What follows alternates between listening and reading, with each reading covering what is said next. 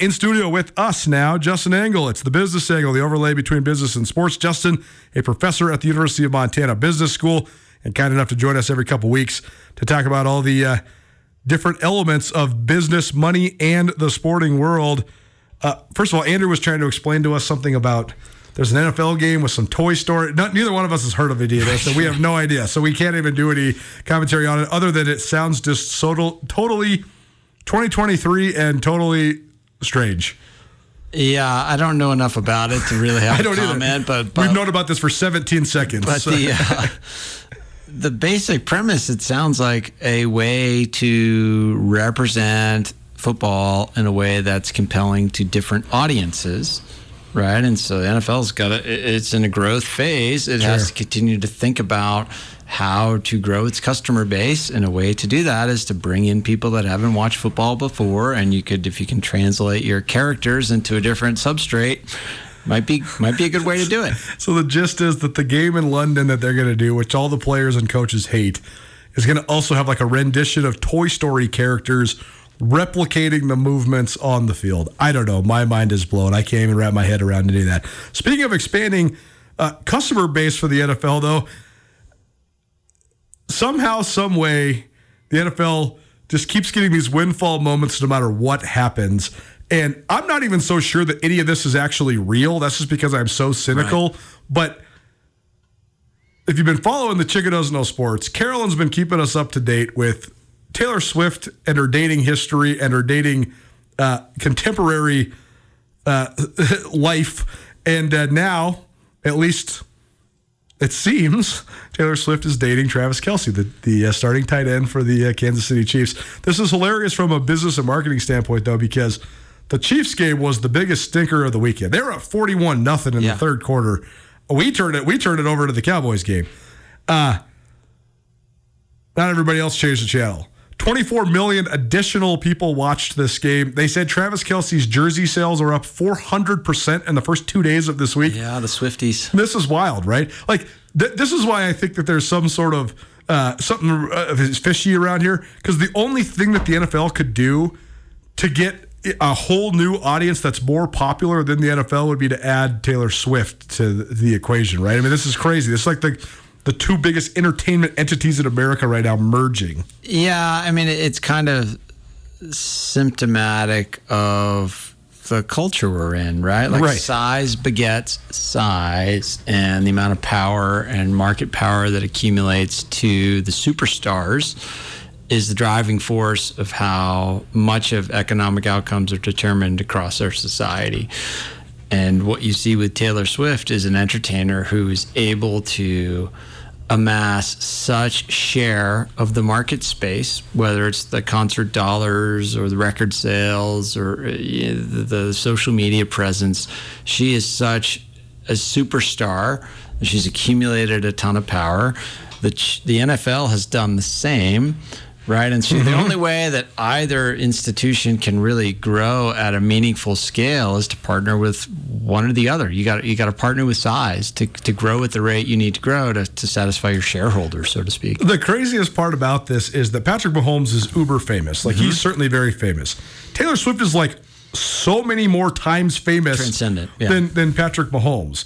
That's the crazy part, is I think that sometimes sports fans get stuck in their own little heads and they're thinking, wow, man, you pair Patrick Mahomes and Taylor Swift. It's not even comparable. Very few people learned about Patrick Mahomes. I should say very few people learned about Taylor Swift via Patrick Mahomes. Vice versa, all sorts of people who probably had no idea who Patrick Mahomes is.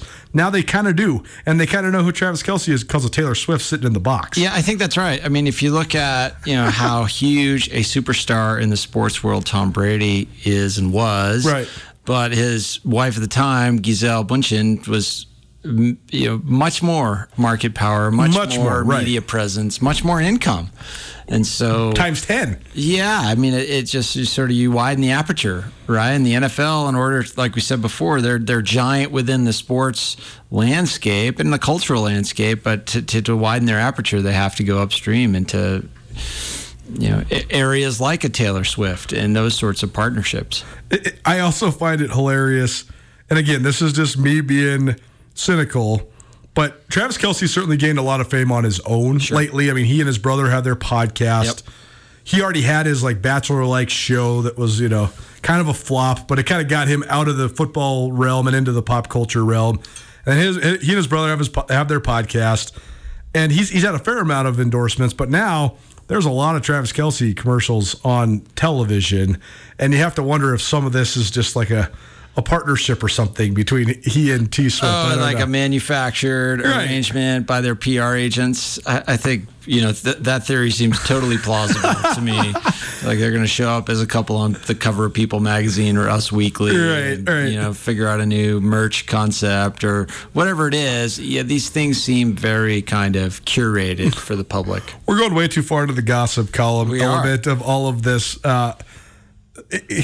We'll get to more of this later on with Carolyn. I wanted to bring it up not because of anything that has to do with Taylor Swift, other than Taylor Swift's impact on the marketability of the already existing Super Bowl champions and this is a windfall win for Travis Kelce in the short term. I just wonder what happens when they break up and she writes a whole album about him and then he's, heartbroken. If it's real relationship, this is definitely on the docket. It seems like nothing but upside for Kelce at this point. That's right. Nuanez Now, ESPN Radio. It's the Business Angle with Justin Angle here. Let's talk about some actual, real, tangible business in sports. Sure. First of all, we talked about this a little bit last week. And this is something we've actually talked about several times, but it was just sort of speculation and theory. And now they're actually talking about doing this. So for those who have been following along, the Pac-12 is now sitting there as the Pac-2. I think that they have to maintain that because of the NCAA saying they're going to lose their basketball shares. I didn't realize that the NCAA basketball shares and all the money that's in the coffers from basketball in the Pac-12 was the numbers that they are. I mean, you're talking like $60 million. Yeah, a lot of money. I mean, and then there's another $100 million from all the different payouts and stuff. They have to maintain that money somehow. So, though, we've talked about, does the Pac-12 go and just pillage the Mountain West? Do they just absorb the entire Mountain West? Well, now the Mountain West and the Pac-12, I shouldn't say the Pac-12, the people from Washington State and Oregon State and a lot of the teams in the Mountain West have been talking about this proposal for maybe a relegation model when it comes to college football out west. What do you think of this? Well, I mean, we've talked about the concept of relegation before. Sure. The relegation model, I think, has a lot of positives, right? It creates games that are of higher stakes, and it creates a system of kind of making sure that there's good faith competition at all levels of the league, and there's real enforcement mechanism, right? Now the question is, can it exist within a single conference within a bigger system? Sure. And the question, a bunch of questions there, right? Like, can this thing exist within the current structure of how TV deals are done? And, will schools want to participate when there's that much uncertainty, right? The schools right now are trying to create as much certainty with their revenue streams as they can. Totally. A relegation model, it could create some certainty, but the relegation itself is a bit of a hammer, so that can be a problem. The other thing, too, is like, how appealing is this to a recruited athlete, right? Like, if there's a chance that if there's a chance your team gets relegated, right, are you going to even look at those lower tier teams in the conference because you don't want to take that chance of starting your career in one media market and having that media market evaporate. Now, the transfer portal is a whole nother mechanism to avoid some of that risk as a player, but still, you might just want to wash your hands of it from the start. It is. I never thought of that element. What happens if you go to Washington State and then all of a sudden Washington State's not one of the front runners in this proposed tiered conference? They're all of a sudden not. And then all of a sudden, instead of playing in Corvallis and San Diego and these other places, Wyoming, and all of a sudden then you're playing in Ogden, Utah or something, and it's just a totally different deal. Right, the whole thing kind of all folds in on itself if we add relegation and the transfer portal and NIL. It's like these players just move to whatever school is not relegated. Then we're going to talk about Colorado at some stage, but if a team can perform reasonably well with 50 out of its 70 players being transfers. Like, who knows what happens in a model like this?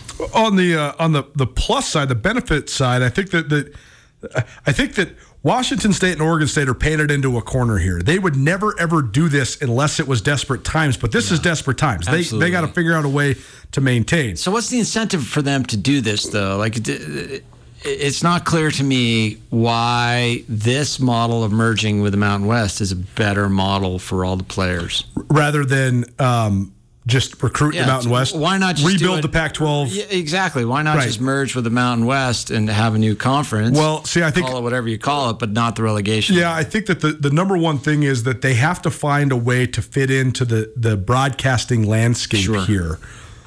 What's going to happen, I think, is the SEC, the Big Ten, the Big 12 are going to snatch up the three biggest television and/or streaming dollars that exist. How do you then combat that and get some form of a piece of the pie?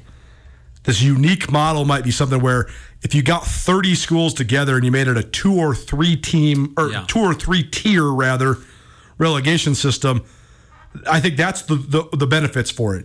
You're erasing the fact that Corvallis is a 60,000 person town and Pullman's a 14,000. I mean, the schools are bigger than the towns when it comes to Oregon State and Washington State. And then you're also sort of leveling the playing field a little bit by getting all these media markets together. Like, I guess the number one thing, the way to make the most money, I think, would be for them to have like this 30-team conglomeration of specific streaming where everybody that's affiliated with, they're getting money from all 30 teams in the conference. Yeah, I mean, if we're talking 30 teams, like that's a bit of a breakaway entity rather than a conference.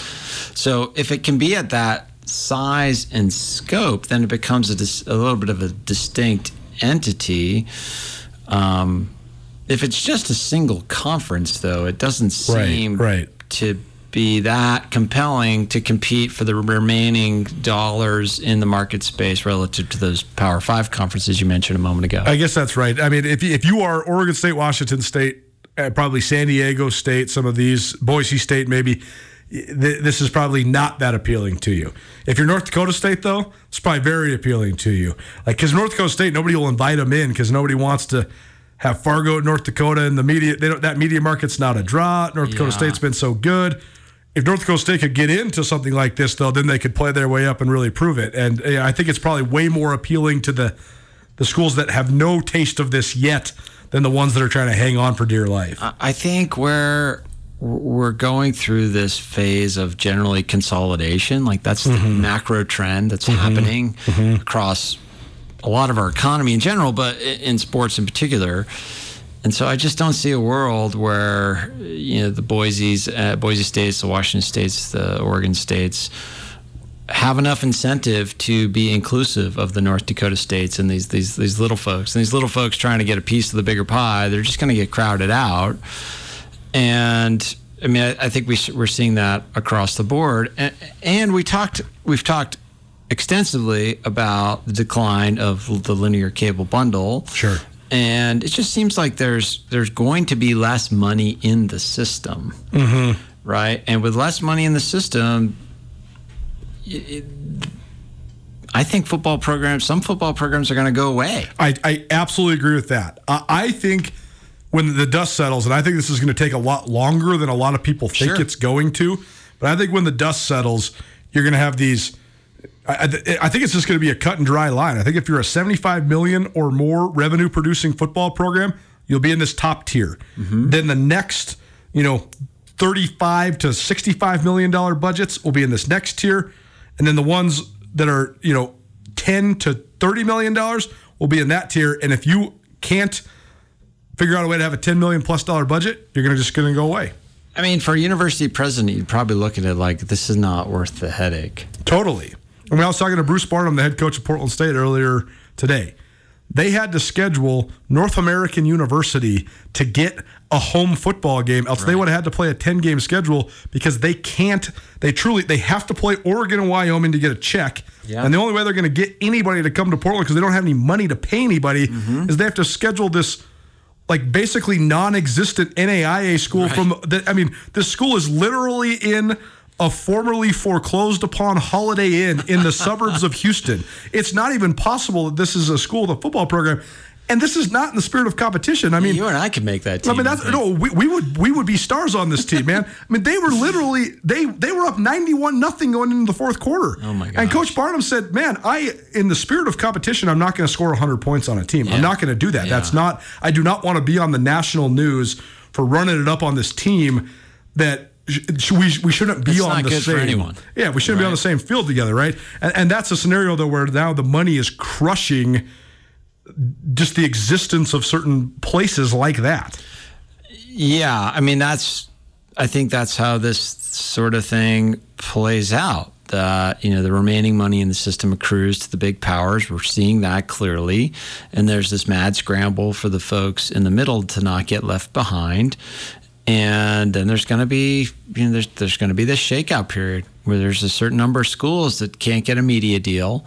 A football program in particular is expensive to run relative to other sports, just the number of coaches and equipment facilities you have to maintain at a high level.